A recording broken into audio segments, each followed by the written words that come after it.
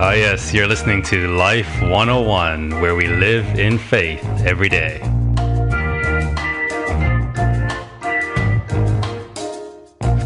This is Line Upon Line, where we study God's Word line by line. And I'm your host, Pastor Adrian.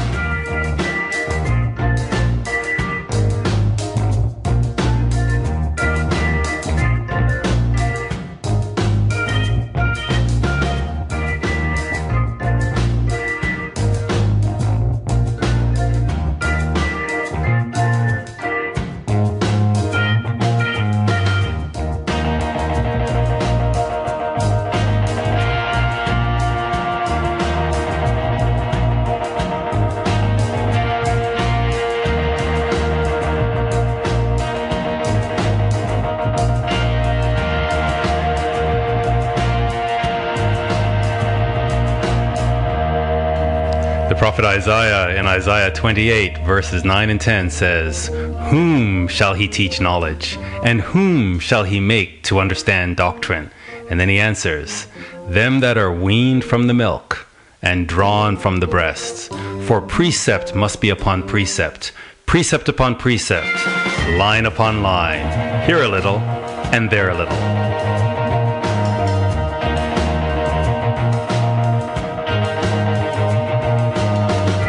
So if you're serious about your walk with God and you want to understand true doctrine, it's time to get your Bible and follow along as we study God's Word.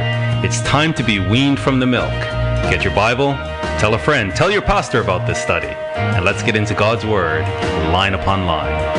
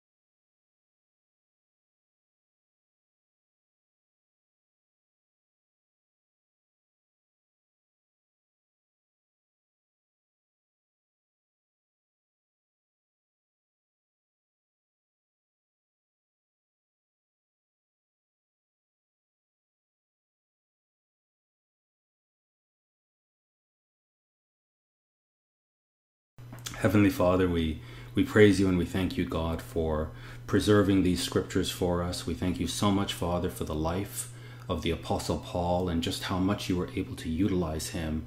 And that even to this day, we Christians can be educated so much by what you taught the Apostle Paul, and with his gifts, how he was able to teach the church in the first century and through all the centuries down through our time.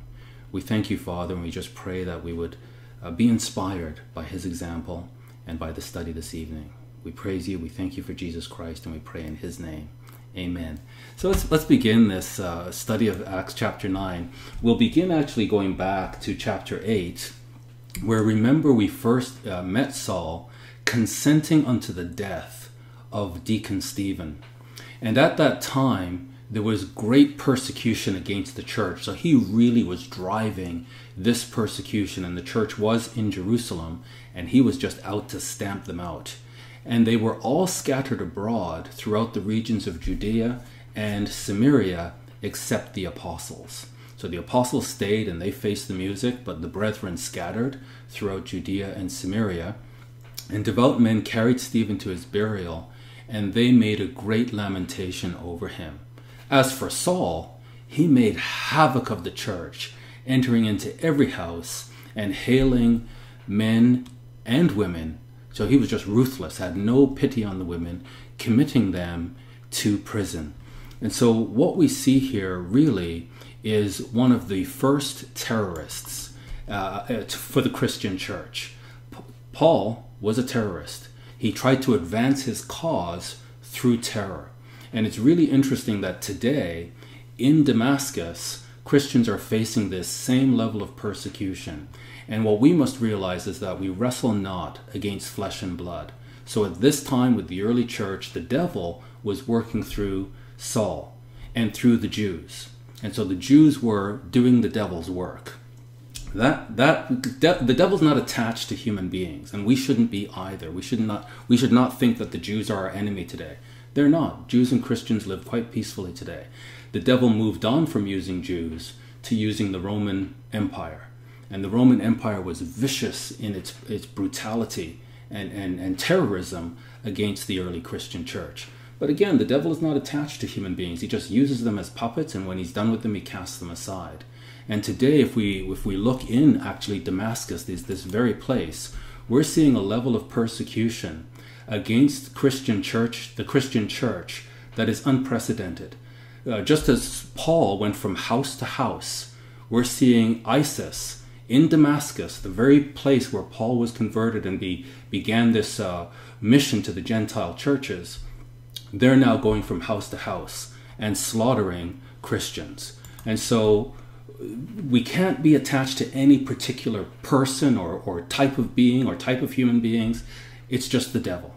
And what we see here is the hatred, and it's so severe, the hatred against Christians, that we see Saul going from house to house and even taking the women and treating the women brutally as well, and committing them to prison. Therefore they that were scattered, so there's three groups here. There's the apostles who stay in Jerusalem, then there's the brethren who are arrested and they're in prison, and then there's the rest who can run for their lives. And so they scatter and they go to various places in Samaria and Judea. And Saul, yet breathing out threatenings and slaughter against the disciples of the Lord, went unto the high priest, and desired of him letters to Damascus to the synagogues, that if he found any of this way, whether they were men or women, he might bring them bound unto Jerusalem. So he was in Jerusalem, they fled Jerusalem, he's now going after them. It's not enough that they've left Jerusalem. He now wants to go after them, find them, and drag them back to Jerusalem to be punished. And as he journeyed, he came near Damascus. So he's got the letters from the high priest. He now has the authority to bind these Christians and drag them back to Jerusalem. And as he journeyed, he came near Damascus, so on the way to Damascus, and suddenly there shined round about him a light from heaven, and he fell to the earth. And he heard a voice saying, Saul, Saul, why are you persecuting me? And he said, who are you, Lord? He said, who are you? And the Lord said, I am Jesus, whom you are persecuting. Now notice that Jesus is speaking in the present tense. Even though Jesus was crucified, he was buried and resurrected, and he's now in heaven, here he speaks to the apostle, or the soon-to-be the apostle, Saul, in the present tense. You're persecuting me. What does that mean? Well, remember in Colossians, we had covered this before, that Christ is the head of the body.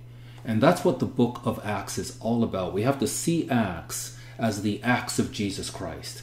That when we look at the gospel, and we look at everything that Jesus Christ did in the gospel accounts, that when we now look at Acts, we're seeing the very same acts that Jesus did being done again in the apostles and the brethren.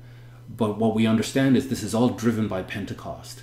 When Jesus Christ sent down his Holy Spirit, which now has empowered the brethren to be his body. So the head is in heaven, the body is on earth. And every body that has the Holy Spirit within them is a member of Jesus Christ's body.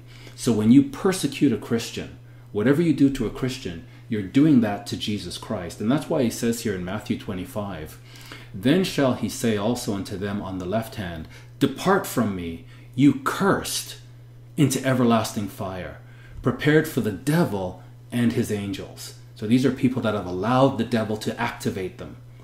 For I was hungry, and you didn't care. You gave me no meat.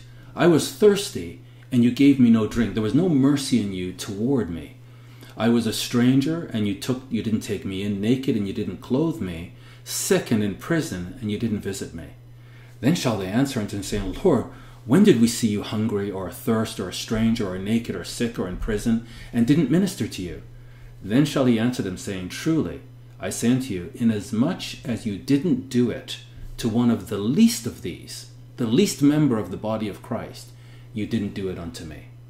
And these shall go away into everlasting punishment, but the righteous into eternal life. And the righteous treat the body of Christ well. They do all these things positively for the body of Christ, even the least in the body, and Christ takes it personally. And this is why we really must not be afraid of persecution. The world is, I'm just flabbergasted at how quickly the world is changing. In fact, I was thinking about this yesterday when I was thinking about Samaria and the kings of Assyria and how ruthless they were and how their policy was to go into Israel and mix up Israel, to dilute Israel. And it's like, that's what I'm seeing today. In all of the Judeo-Christian nations, the white nations that are founded on Judeo-Christian principles, they're being forced into diversity. I think the kings of Assyria would be thrilled at what they're seeing. Whereas the brown and black nations, nobody cares. They're allowed to remain nations. But the white Judeo-Christian nations, they are being forced to diversify. They must weaken their gene pool. And that's the very same thing that the kings of Assyria did. Now, that's one thing. But the problem with that is the Judeo-Christian ethic is being neutralized. It's being wiped out. And it's being replaced fundamentally by Islam. And certainly by the left. And the left and Islam are coordinating. They're both extreme. They're both brutal in different ways. And they've kind of figured out that they can use each other.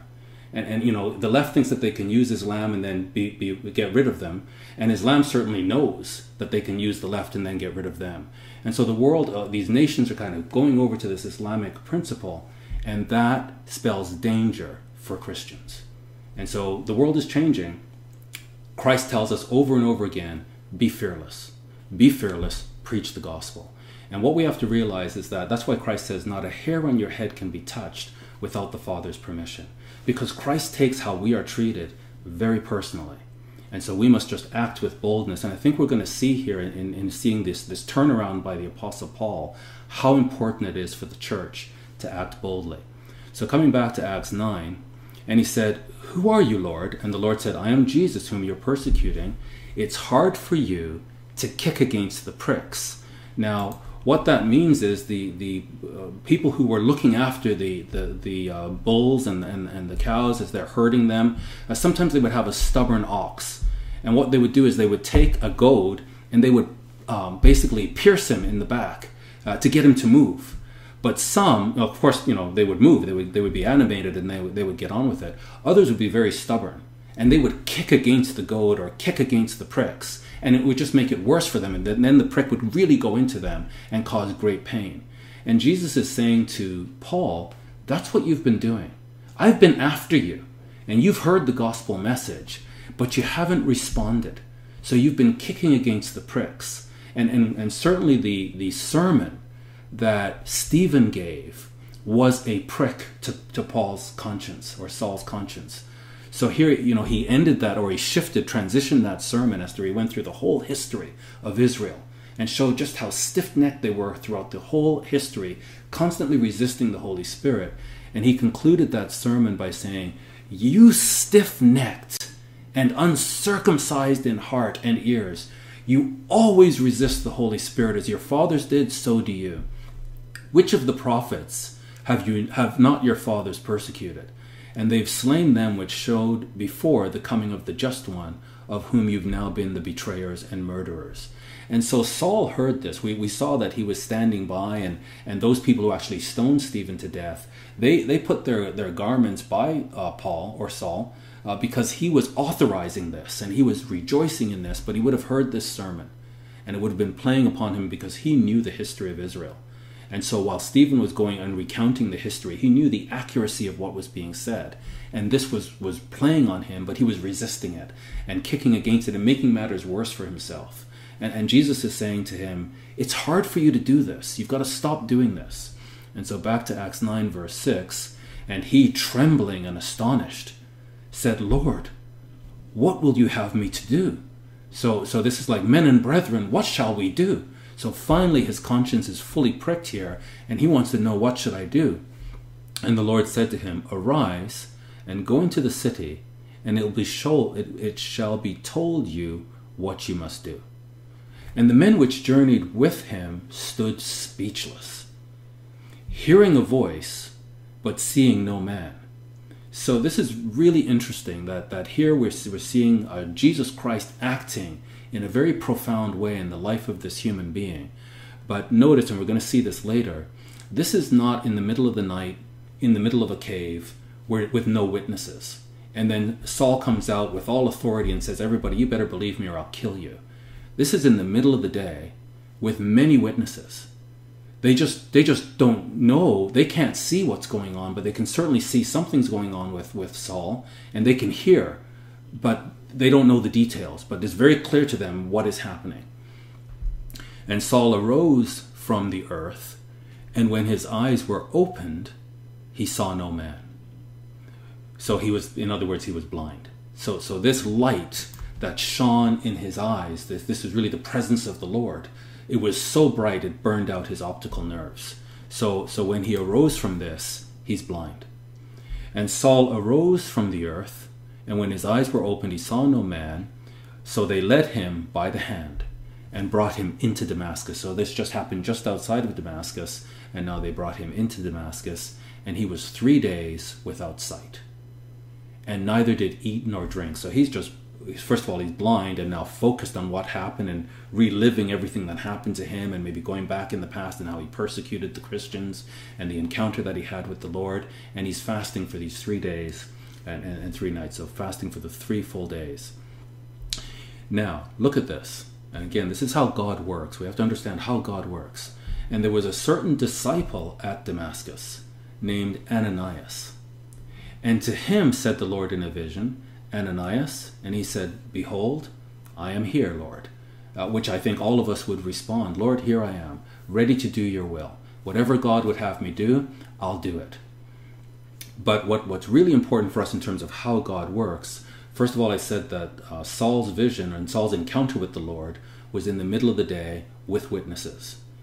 In addition to that, he gives a complementary vision to Ananias, so he can bring the two together, and by 2 witnesses, the truth of the encounter can be established. So again, God doesn't expect us to believe somebody just on their say-so. Hey, this happened to me in the middle of the night, in the middle of a cave, and you better believe me or I'll kill you, because God said to kill you. This is nonsensical. What makes sense is that God is going to give us multiple evidence and multiple proofs, so that we're without excuse if we deny the truth of what's been presented. And so here Ananias says, I'm here, ready to do your will, Lord. What is it? So the Lord said to him, arise and go into the street which is called Straight. So to this day, there's a street in Damascus which is straight. And so it was just known with all of these sort of winding roads. In Damascus, there was a street called Straight. And he says, go in at that street called Straight and inquire in the house of Judas for one called Saul of Tarsus. For behold, he prays. And this is amazing. Saul of Tarsus is praying.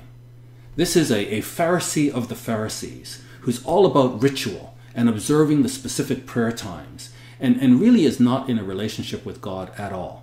And this is, again, what we would call out to our Muslim brothers and sisters. God doesn't want ritual. He wants a relationship. He wants us to have a relationship with Jesus Christ. And with Saul's encounter here, he's abandoned ritual. And he's actually, in the 3 days that he's blinded and fasting, he's drawing close to Jesus Christ. And he's actually entering into a relationship with Jesus Christ. And God is telling Ananias, look, he's praying. Right now, he's praying. He's communing with me. And has seen in a vision, and while he's praying, I've shown him a vision of a man named Ananias coming in and putting his hand on him that he might receive sight. So this is how God works. He gives one vision to Saul to say Ananias is coming, and then he gives another vision to Ananias to say Saul is waiting for you. So when they come together, they can confirm the operation of the Lord. Then Ananias answered and said, I'll get right on that. What a great idea. Think about this. If you were chosen, and let's take Abu Bakr al-Baghdadi today, who's doing tremendous havoc around the world, and certainly in the Middle East, and certainly in Syria and Iraq, and destroying Christians. And if we lived there, and we were aware of brethren who've been slaughtered by this man, and then you were given a vision saying, behold, Abu Bakr is praying at this minute, and I'd like you to go and tell him, give him a message from me. I think we would respond very similarly to the way that Ananias responded. So he says, Ananias answered, Lord, you know what, Lord? Let me just kind of fill you in, because you may not be fully aware of what's going on here down on earth.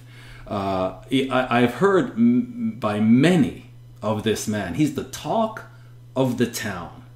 Everybody is recounting the havoc and the disruption that he has created in the lives of Christians. And so I've heard by many, not one, not two, but many of this man, how much evil he has done to your saints at Jerusalem. And now he's come here to Damascus.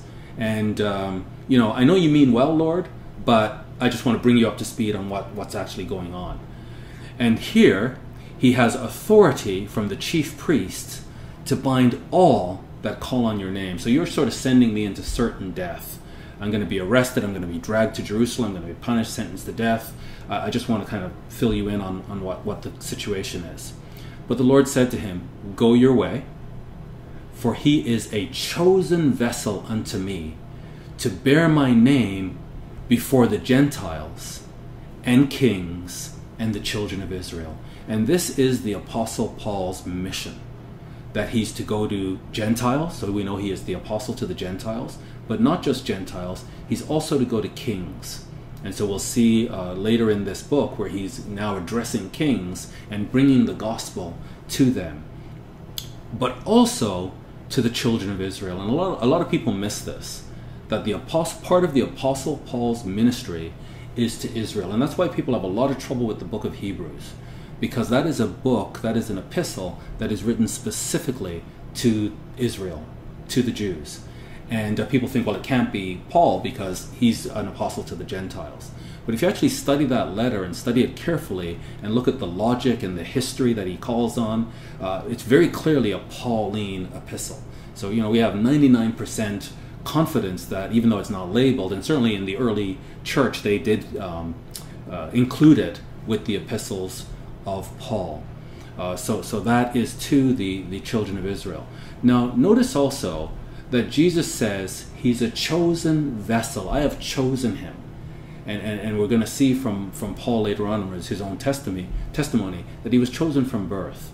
And that, I just want to remind you at the beginning that it was Peter who recommended that they replace Judas with an apostle, that they had to select an apostle, and they chose Matthias.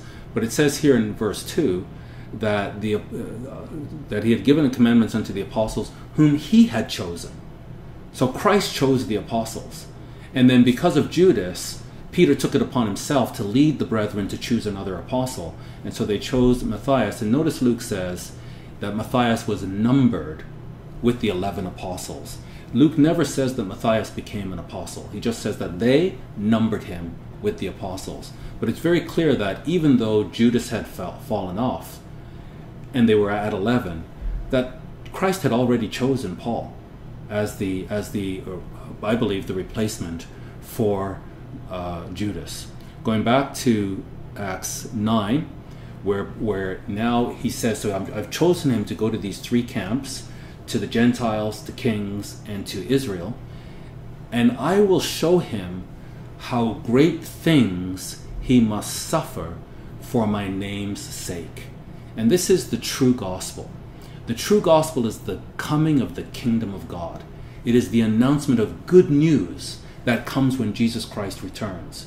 But between here and there, suffering may be involved. And it really makes me ill when I see these false ministers giving false hopes and false promises to people, saying, you know, just accept Jesus and everything's going to be wonderful. You're going to be really rich. You're going to have everything you ever dreamed of, because Jesus is this sort of push-button Santa Claus. And when you come into the church, everything goes well. Well, here, Paul is about to come into the church, and he's going to suffer many things for his name's sake. But that suffering is going to turn to joy. And Christ tells all true Christians that we may have to suffer many things for his name's sake. And through Peter, he tells us that as long as we are suffering as Christians, rejoice, rejoice, rejoice, rejoice. And I think that today, if we kind of really clue into the news and what's happening, and remember the 9/11 Commission, one of the things that it really criticized the administration, the U.S. administration, for was a lack of imagination. That all of the data was in front of them, they just couldn't put it together. And for Christians, we cannot have a lack of imagination. Why? Because Christ gives us the imagination that we need to have. He sort of lays out the whole game plan. So when we're watching the news, the whole game plan is laid out for us. We should be able to put the dots together, because it's sort of like paint by numbers. And so what we see is a very dark future. And what we need to do is encourage each other and teach our children, and make sure that our children are aware of how the world is going to change. The same way that Christ says to us, look, I'm telling you all of this beforehand, in John 15, 16, and 17. I'm telling you all of this beforehand so that when these things come, you won't be offended. You won't give up. You won't apostatize. In the same way, we need to tell our children that as the news begins to unfold, they're like, you know, my parents taught me this. My parents told me this was going to happen. And rather than be offended, they will then commit, and commit fully, to be faithful to Jesus Christ. And we have to encourage each other that suffering for the sake of Jesus Christ is a wonderful blessing. We have to change the way we see things. If you suffer as a Christian, rejoice. It's a wonderful blessing.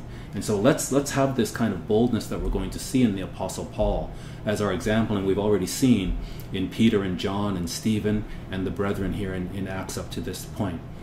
And Ananias went his way. So he responded to God. A little bit nervous about what he had to do, but Christ told him, look, I've chosen this man, and he's going to suffer. All the suffering that he's inflicted on Christians, he's now going to become part of the Christian camp, and he's going to experience this. So Ananias went his way and entered into the house, and putting his hands on him, said, Saul, receive your sight. And so he did exactly what Christ asked him to do. And immediately, so again, we see this. So he says, Ananias went away, entered the house, and putting his hands on him, said, Brother Saul, the Lord, even Jesus, that appeared unto you in the way that you came, has sent me. Again, this confirmation from both sides, that you might receive your sight and be filled with the Holy Spirit. So that's what Ananias was sent to do, to heal him, to lay hands on him, and so that he would also receive the Holy Spirit. And this is what Pentecost is all about. So we're seeing the movement of the Holy Spirit now from Ananias laying his hands on Paul, or Saul being his Hebrew name, Saulus, and Paulus, or Paul, being his Greek name. And immediately, as soon as he did this, there fell from his eyes as it had been scales. So he saw these sort of scale things fall from his eyes, and he received sight immediately. And he arose and he was baptized. And this is another thing, and I'm spending a bit of time on Islam because it is the issue of our day. This thing is spreading all over the earth with the help of the left, the extreme left, and it's taking over. And so we're going to have to confront this. I believe personally, every human being, because Islam is a global, expansionist, totalitarian ideology, every human being is going to have to deal with Islam and make a decision with respect to Islam. Because Jesus Christ is the truth, and no man comes to the Father but by him, every human being is going to have to make a decision with respect to Jesus Christ. And so notice now, the very first response from Paul when he encounters Jesus Christ is, Lord, what would you have me to do? The same way we saw in Acts 2, when the brethren were like, men and brethren, what shall we do? And they were instructed to repent. Repent and be baptized and receive the Holy Spirit. Because you can't go on with the devil's spirit inside you and have communion with Jesus Christ. You have to repent. And you must be baptized to enter into this covenant with God. And you must receive the Holy Spirit to walk with God. And the Apostle Paul is no exception. So the first words to Paul are not recite. Recite, just be a robot for me and do as I say, with violence, threatening with violence the way Muhammad was violently attacked and then told to repeat whatever he was told. No, this is about a relationship. And so the Apostle Paul is told, repent. And every single human being that wants to come to God must go through the same process. You must repent, and that's what we're inviting our viewers to do, is to read the scriptures, read the gospel, read what we're going through here in the book of Acts, become familiar with what's in the Bible and the truth of it, and repent. Repent because the Lord is at hand. Repent because the kingdom of God is near. And then be baptized, enter into this covenant, and then receive the Holy Spirit. And that's the only way you can have a relationship with the true God. Otherwise, there's no relationship. You're still in the devil's camp. And by their fruit, you shall know them. And we're going to know Paul by his fruit. We're going to see all kinds of fruit from this apostle. And so he arose forthwith and was baptized. And so he repented. He was baptized. He had his hands laid on him. He received the Holy Spirit. And when he had received meat, so he'd been fasting for 3 days, he was strengthened. Then was Saul certain days with the disciples which were at Damascus. So he was there for a while. He stayed with the disciples in Damascus for a while before going back to Jerusalem. And immediately he preached Christ in the synagogues, that he is the Son of God. And that is the work of the Christian church. This is our work, to preach that Jesus Christ is the Son of God. And the Apostle Paul he just didn't waste time.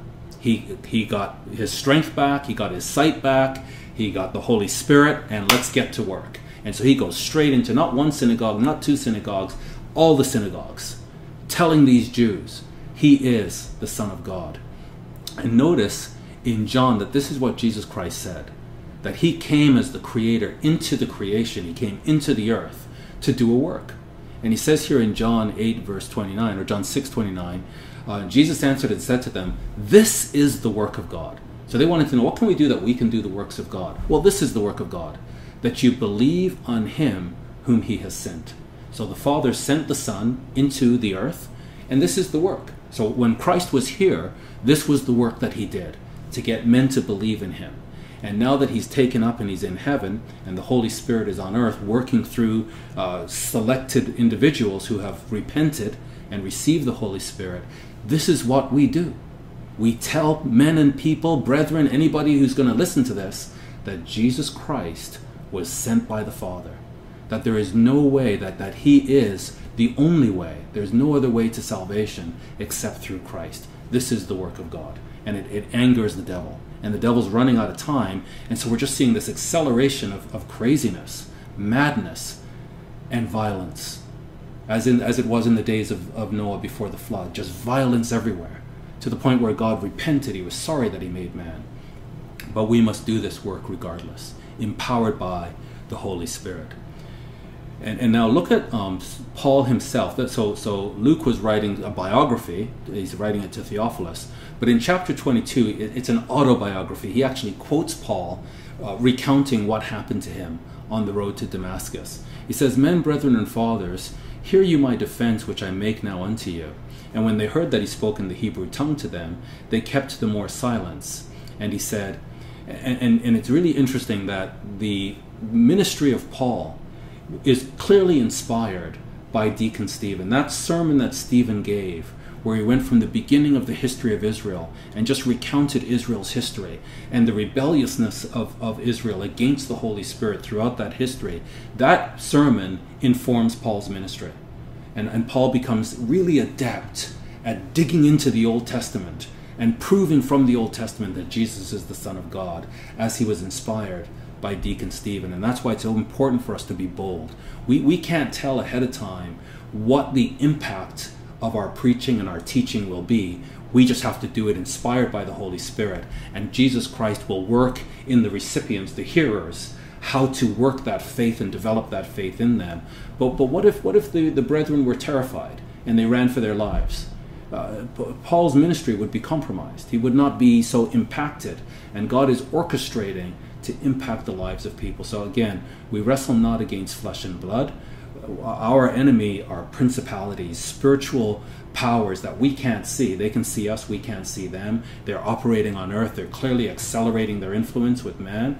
We've got to do what we've got to do. So here he's kind of giving them this history now. I am verily a man, which I'm a Jew. I was born in Tarsus, in the city in Cilicia, yet brought up in this city at the feet of Gamaliel, one of the most notable teachers, or the most notable teacher of Judaism at the time. And he studied at his feet, all the memorization and the depth of going into the Old Testament and really understanding the law fully, and taught according to the perfect manner of the law of the Father. So he really knew this inside out, and was zealous toward God, as you are all this day. And I persecuted this way unto the death. I just had no tolerance for it. If anything, you can see he was kind of threatened by it. But binding and delivering into prisons both men and women, as also the high priest does bear me witness. So he actually was approved by the high priest. They loved him. And all the estate of the elders, from whom also I received letters unto the brethren. And I went to Damascus to bring them which were there bound unto Jerusalem to be punished. And it came to pass that as I made my journey, and was come near to Damascus about noon, not in the middle of the night, in the middle of the day. And you can imagine how bright the sun would be in the Middle East at noon. Suddenly there shone from heaven a great light round about me. So a light that's even brighter than the sun. And I fell to the ground. And I heard a voice saying unto me, Saul, Saul, why are you persecuting me? And I answered, Who are you, Lord? And he said, I am Jesus of Nazareth, whom you're persecuting. And they that were with me saw indeed the light, and they were afraid, but they didn't hear the voice of him that spoke to me. And I said, What shall I do, Lord? And the Lord said unto me, Arise, go into Damascus, and there it shall be told you of all the things which are appointed for you to do. So this is, you've got to work, you've got to do it now. And when I could not see for the glory of that light, being led by the hand of them that were with me, I came into Damascus. And so that's his recounting of what happened to him. And that bright light that shone in him, in 2 Corinthians 12, he says, lest he should be exalted above measure through the abundance of the revelation. So he was given a lot of revelation. There was given unto me a thorn in the flesh, the messenger of Satan to buffet me, lest I should be exalted above measure. And so we believe from the way he writes, if you look at Galatians 4:15, he says, Where is then the blessedness you spoke of? For I bear you record that if it had been possible, you would have plucked out your own eyes and would have given them unto me. So there was some problem with his eyes that happened to him in his life. And he also, in other places, he writes, see what big letters I'm writing with. So he would have his amanuensis write the letter for him, like a scribe, and then he would finish the letter with his own writing, but he'd have to write really big because his vision was not quite good. He couldn't see clearly. And so it seems that this thorn in the flesh had something to do with his vision. So he continues with his autobiographical experience, that one Ananias, a devout man according to the law, having a good report of all the Jews which dwelt there, came to me and stood and said to me, Brother Saul, receive your sight. And the very same hour I looked upon him. So in other words, the blindness went. And he said, The God of our fathers has chosen you, that you should know his will, and see that just one, who should hear the voice of his mouth. So the apostle actually encountered Jesus Christ. And that was by God's design. And that's one of the hallmarks of an apostle, is they actually were with Jesus Christ. And so here we know that Paul spent time with Jesus Christ. For you shall be his witness unto all men of what you have seen and heard. And the Apostle Paul had this training and flexibility that he could be all things to all men, that by any means he might save some. And so you'll see how Stephen was very, very strong on the history of Israel because he was preaching to Jews. And Paul would be the very same way. But we'll see later in the book of Acts, when he's preaching to the Greeks, he doesn't talk about the history of Israel. He actually talks about the philosophy and the poetry of the Greeks, to the Greeks. And we need to have this flexibility, that we need to know when we can talk historically and the history of Israel, depending on the audience, when we have to confront the traditional misunderstanding of Christianity to traditional Christians. And again, when I say that Islam is sweeping the world, we need to have some fluency with what they believe and what their hadith and the Quran and the Sirah. We need some familiarity with these texts so that we can talk to them and preach the gospel of Jesus Christ to them so that they can have repentance. You know, they're coming into the Western civilizations. We need to be preaching the gospel. They've never heard it. They've never heard it. It's against the law in the lands that they're coming from. So they need to hear the gospel. And we need to have this flexibility as Paul did. And he says here, you shall be his witness. And that's again the mission of the church, to witness unto Jesus Christ of everything you've seen and heard. And now why are you waiting here? Arise and be baptized and wash away your sins. Again, no one can respond and have a relationship and represent God without repentance. And here's a man who was fully immersed in the law. He was blameless as far as the law goes, and yet he still had to repent before he could represent Christ. So how does it make sense that someone who grew up his whole life an Arab pagan, that God just selects him and says, recite, just do what I tell you, and there's no repentance involved? We have to repent, we have to be baptized, we have to receive the Holy Spirit in order to represent God. And it came to pass that when I was come again to Jerusalem, so he finally comes again to Jerusalem, even while I prayed in the temple, I was in a trance. And I saw him saying unto me, make haste and get you quickly out of Jerusalem, for they will not receive your testimony concerning me. So when he was in Damascus, he received this vision, he repented, and when he received this sight and had a bit of food, immediately he went to the synagogues to tell his brethren that Jesus is the Son of God. He spent, we believe, about 3 years in Damascus in Arabia, and then he came to Jerusalem. And when he was in Jerusalem, he starts telling them that Jesus is the Son of God. And a voice comes to him, Christ tells him, hurry up and get out of Jerusalem, for they will not receive your testimony concerning me.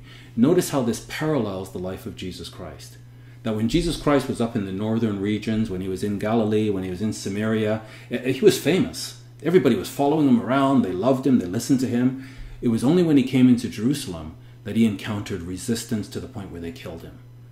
And we see that the brethren, when they were in Jerusalem, the Jews were persecuting them and they had to run for their lives. And here now we see when Paul comes into Jerusalem to tell the Jews, hey, this is the truth. Jesus is the Son of God. God is telling him, get out of Jerusalem. And I said, Lord, again, the same way Ananias wanted to inform God as to what was really going on, Paul now thinks that he needs to inform God as to what's really going on. He's saying, Lord, they know that I am imprisoned and beat in every synagogue them that believed in you. And when the blood of the martyr Stephen was shed, so notice he's that's still on his mind, that was one of the pricks in his conscience, so he even mentions it again here. When the blood of the martyr Stephen was shed, I also was standing by, and I consented unto his death, and kept the raiment of them that slew him. So the argument that Paul is making to God is, who better to bring this truth of the gospel to the Jews than me? They know how much I hated this gospel. They know how much I tried to stamp it out. So if I come to them and say, you know what, guys, it's actually true, they're going to believe me. And God says, yeah, you know what, run for your life. Depart, for I will send you far from here unto the Gentiles. So I'm going to take it away from the Jews, I'm going to blind the Jews, and I'm going to give it to the Gentiles, but eventually I will bring the Jews back in, and we see that in Romans 9. But all that, so coming back now to Acts 9, so that's in Acts 22, with the first part, we just see the autobiographical sketch of what Luke is talking about here in Acts 9. carrying on in verse 21.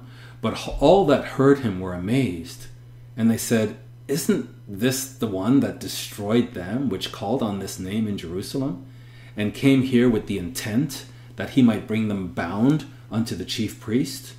But Saul increased the more in strength, and confounded the Jews which dwelt at Damascus, proving that this is very Christ. And that's the kind of spirit that we need to have, that we do our study, we know our stuff, and we can sit with people and engage them in a way, not just to say, "Oh, isn't it nice to know the Lord and you should know the Lord?" No, we can actually prove. We can prove that Jesus is the Son of God. And we can take the scriptures and we have a fluency that we can actually show them, look, this is the plan of God. This is how it works. Everything is about Jesus Christ. The entire Bible points to Jesus Christ. And we can prove without any shadow of a doubt that he is the Son of God. And even though the Jews killed him for this, thinking it's blasphemy, that he being a man made himself equal with God. Well, you know what? He is the Son of God, and that makes him God. And we can prove that. And so that's what Paul did. He sat with the Jews and he proved it. He confused them. They couldn't answer. And after that many days were fulfilled, and again, the many days he's there, we believe to be about 3 years, the Jews took counsel to kill him. So they've now had enough. They're seeing people leaving the faith, they're becoming Christians. Paul is just increasing and increasing. And the problem really is power. That the Jerusalem setup, they were in power. And at the time, Saul had this wonderful career. He was trained by Gamaliel. He was probably being groomed to be the high priest and take over the whole operation. And so that's probably why he was so violently opposed to this doctrine. And when Stephen was there preaching, he has great logic skills. He has great reasoning skills. He has great ability to prove and argue. But he couldn't withstand the words of Stephen. Stephen's logic was just, you couldn't counter it. And so you know what? Let's kill him. And now the same thing is happening with Paul. When the Holy Spirit empowers Paul the way it empowered Stephen, to give him this ability to teach the truth without any valid opposition, it's like, you know what, guys? Our power is diminishing. People are converting. We're losing our base. Let's kill this guy. Same thing. So we're seeing the very... And Luke is writing this to Theophilus to show Theophilus the ministry of Paul is empowered by Jesus Christ. It's the same ministry as Jesus Christ. It's the same ministry as Peter and John, all the apostles. This is the truth of God.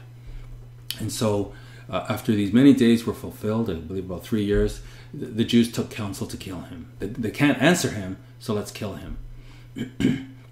But their laying await was known to Saul, and they watched the gates day and night to kill him. So he was very careful about his movements, and he knew that they were waiting there, so he didn't cross paths with them. And then the disciples took him by night and let him down by the wall in a basket. And when Saul was, so he escaped. And so when he was come to Jerusalem, he tried to join himself to the disciples, as he would. So he's been away for 3 years. He's really been accepted by the brethren there in Damascus. He's been doing all he can to preach the truth that Jesus is the Son of God. And now he's coming to Jerusalem. And he's basically forgotten the havoc that he created in Jerusalem. They've kind of, it's worn off now. He's fully into this. And so he comes to Jerusalem 3 years later. But they were all afraid of him and did not believe that he was a disciple. And again, we can put ourselves in the same situation if somebody from ISIS were suddenly to be converted and doing all they can, even at risk of their own lives, to preach that Jesus is the Son of God. Just the human nature would just be suspicious. And so here you see in Galatians 1, when again Paul with his own autobiography is telling us what happened. But I certify you, brethren, that the gospel which was preached of me is not after man. So even though he went to Jerusalem, and we see him just entering Jerusalem now, he's telling the brethren that this gospel that I preach, I didn't get it from men. For I neither received it of man, neither was I taught it, but by the revelation of Jesus Christ. So everything that Paul is teaching, he's saying, Christ taught me. The same way he spent 40 days with the apostles so that they could teach this truth, he spent time with Paul, and believed to be about 3 years, teaching the apostle so that he could now expound these truths. For you've heard of my conduct in time past in the Jews' religion, how that beyond measure I persecuted the church of God and wasted it. So he was out to completely destroy it. And profited in the Jews' religion above many my equals in mine own nation, being more exceedingly zealous of the traditions of my father. So he was on the fast track. He had a great career, and he just excelled everyone. So it was very clear that this is the guy. But when it pleased God, and notice this, who separated me from my mother's womb and called me by his grace. So there was no need for Peter to rush out and find a replacement, because from the moment this guy was conceived, Jesus Christ had him selected to reveal his Son in me. And so God was guiding his experiences so that he could be particularly crafted to do the work that God had set out for him. As the case is with all of us, in some way, God has guided our experiences. But this is a very profound involvement that God has with this apostle. To reveal his Son in me, that I might preach him among the Gentiles, the heathen, meaning the non-Israelite nations. Immediately, I didn't confer with flesh and blood. So I didn't go to my parents. I didn't go to my buddies to say, hey, what do you guys think? No, I just responded to this calling. Neither did I go to Jerusalem to them which were apostles before me, but I went into Arabia and returned again into Damascus. Then after 3 years, I went to Jerusalem to see Peter and abode with him for just over 2 weeks. So this is how we know that he was away for 3 years. That when he received this gospel, he didn't run to Jerusalem to learn from them, hey, what's this gospel that you have? What is this truth? Help me understand it more fully. No, he went into Arabia. And for 3 years he was there. He was receiving revelation from Jesus Christ. And then he went back to Damascus, and he was working in Damascus, teaching what he had been taught, preaching this gospel. And then when 3 years had elapsed, then he went to Jerusalem. And so he didn't go to Jerusalem to learn the gospel. He had already received it. And he spent 2 weeks with Peter, and they were probably comparing notes and figuring out, how they can work together. And then going back now to Acts 9, where they were afraid of him, but Barnabas, the son of encouragement, took him and brought him to the apostles. So they were all afraid of him. They didn't believe that he was a disciple, but Barnabas could see. Barnabas could see what was going on, and so he brought him to the disciples and declared unto them how he had seen the Lord in the way. So he's explaining to them what happened, and that he had spoken to him, and how he had preached boldly at Damascus in the name of Jesus Christ. So again, another witness that how the apostle had this encounter with the Lord, and just showing how he put his life on the line. He was nearly killed for this, and he was with them coming in and going out at Jerusalem. So because of Barnabas, they had accepted him, and he spoke boldly in the name of the Lord Jesus Christ and disputed against the Greeks, but they went about to slay him, and that would be I believe the Greek Jews. Now, notice this, that he disputed. That this is something that I think a lot of times we think we're Christians, we mustn't ever dispute. And this word suzeto means again to investigate jointly, to controvert, to dispute. So we think that we must never be in debate. Well, this is what we do. This is what the apostles did. That's the way when these ideas collide, the truth stands. And you can see how weak an idea is when it confronts the truth. When it doesn't confront the truth, hey, you know what? That sounds pretty good story. But when you bring the truth against it, it cannot stand. And so that's what the apostles did. That's what the deacons did. That's what the true brethren do, empowered by the Holy Spirit. They preach boldly. And many times they end up in dispute. We can disagree. We don't have to be disagreeable, but we can disagree. And we have to disagree because Jesus is the Son of God, and the devil hates this truth. And his people will resist it. Well, we need to show them that they've been captured by the devil, and God wants to free them. That where the Spirit of the Lord is, there is freedom. So he disputed against the Grecians, and they went about to slay him. Which when the brethren knew, they brought him down to Caesarea and sent him forth to Tarsus. So he's going back to where he's from. Then the churches, so now that he's left, and he's no longer driving the persecution, then it says, then had the churches rest throughout all Judea and all Galilee and Samaria, and were edified, they were built up, and walking in the fear of the Lord, and in the comfort of and in the comfort of the Holy Spirit, and were multiplied. So the church continued to grow, and the church always grows in the face of persecution. And so after this persecution had passed now, there was no resistance to the growth. So I think I'll just go on and finish the chapter now. Luke is going to change gears, but just before I do, I just wanted to mention that comfort of the Holy Spirit. So Christ called it the Comforter. And here the brethren with the Holy Spirit comfort each other. So as they are working, the Holy Spirit is working in them to comfort each other. And now it's very strange that in chapter 9, Luke really takes pains to show us this turnaround, this repentance of the Apostle Paul, and how profound it is that he was really extremely working for the devil. He's knocked down, and now he's in the other extreme, working for God. It's like when God says, I wish that you were hot or cold. And so Paul was cold. He just hated Jesus Christ. And now he's hot. He loves Jesus Christ. And I guess that shows us that when somebody has spirit, when somebody has conviction, God can use them. When people are kind of wishy-washy and it's like, yeah, I think, Christianity is a pretty good idea. I suppose I can spare a couple of hours on the Sabbath and have a cup of coffee, and then I'll just go back to my life. God can't use that. God wants us to be hot or cold. Because when we're hot or cold, he can actually do something with us. And so let's kind of turn up the heat here and really commit ourselves.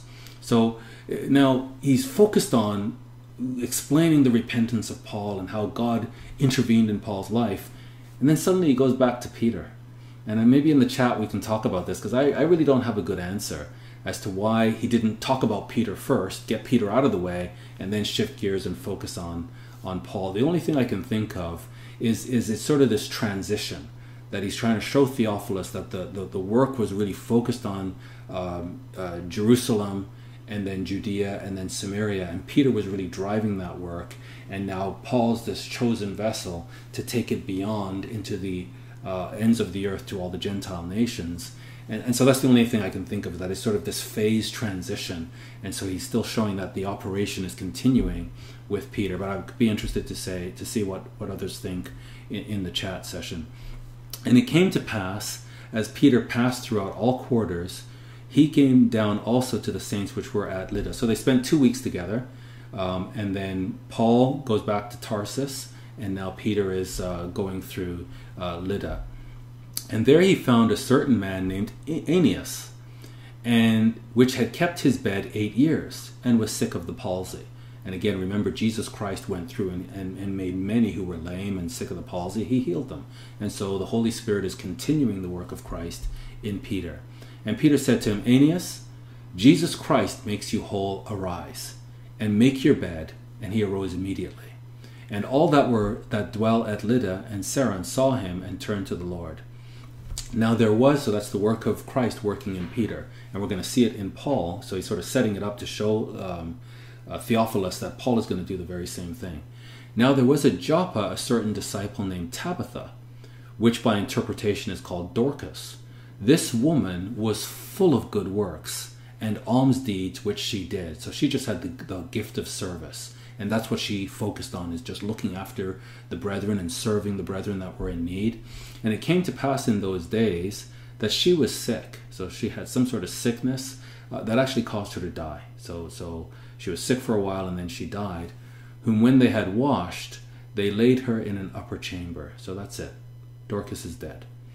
And for as much as Lydda was near to Joppa, and the disciples had heard that Peter was in Joppa, they sent to him 2 men, begging him that he would not delay to come to them.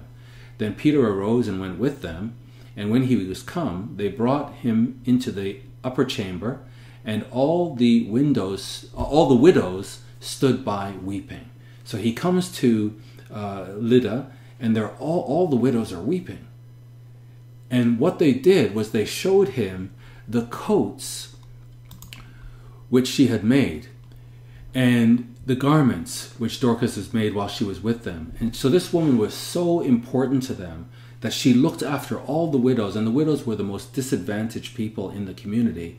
And maybe without these clothes, some of these widows would have died in the winter or just really suffered, but she looked after them. So Peter put them all forth and kneeled down and prayed.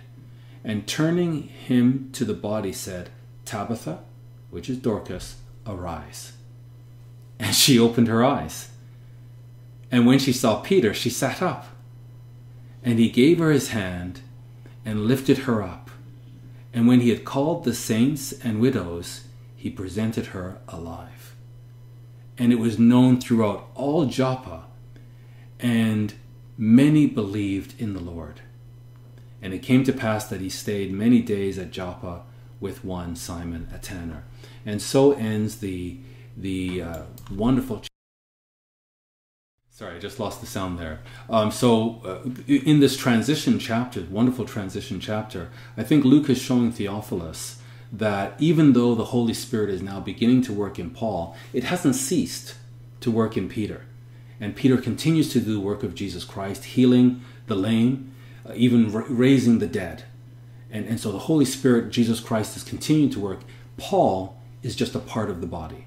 He's not the entire body, but certainly he's an important part of the body. And all the members, the Holy Spirit is flowing through them, and they continue to do the work of Jesus Christ, as should we. And so the Holy Spirit continues to work today. Jesus Christ continues to be the head of the church. We are his body, and Jesus is the Son of God. And that's the work that we have set out for us to do, is to preach the gospel and to teach the world that Jesus is the Son of God.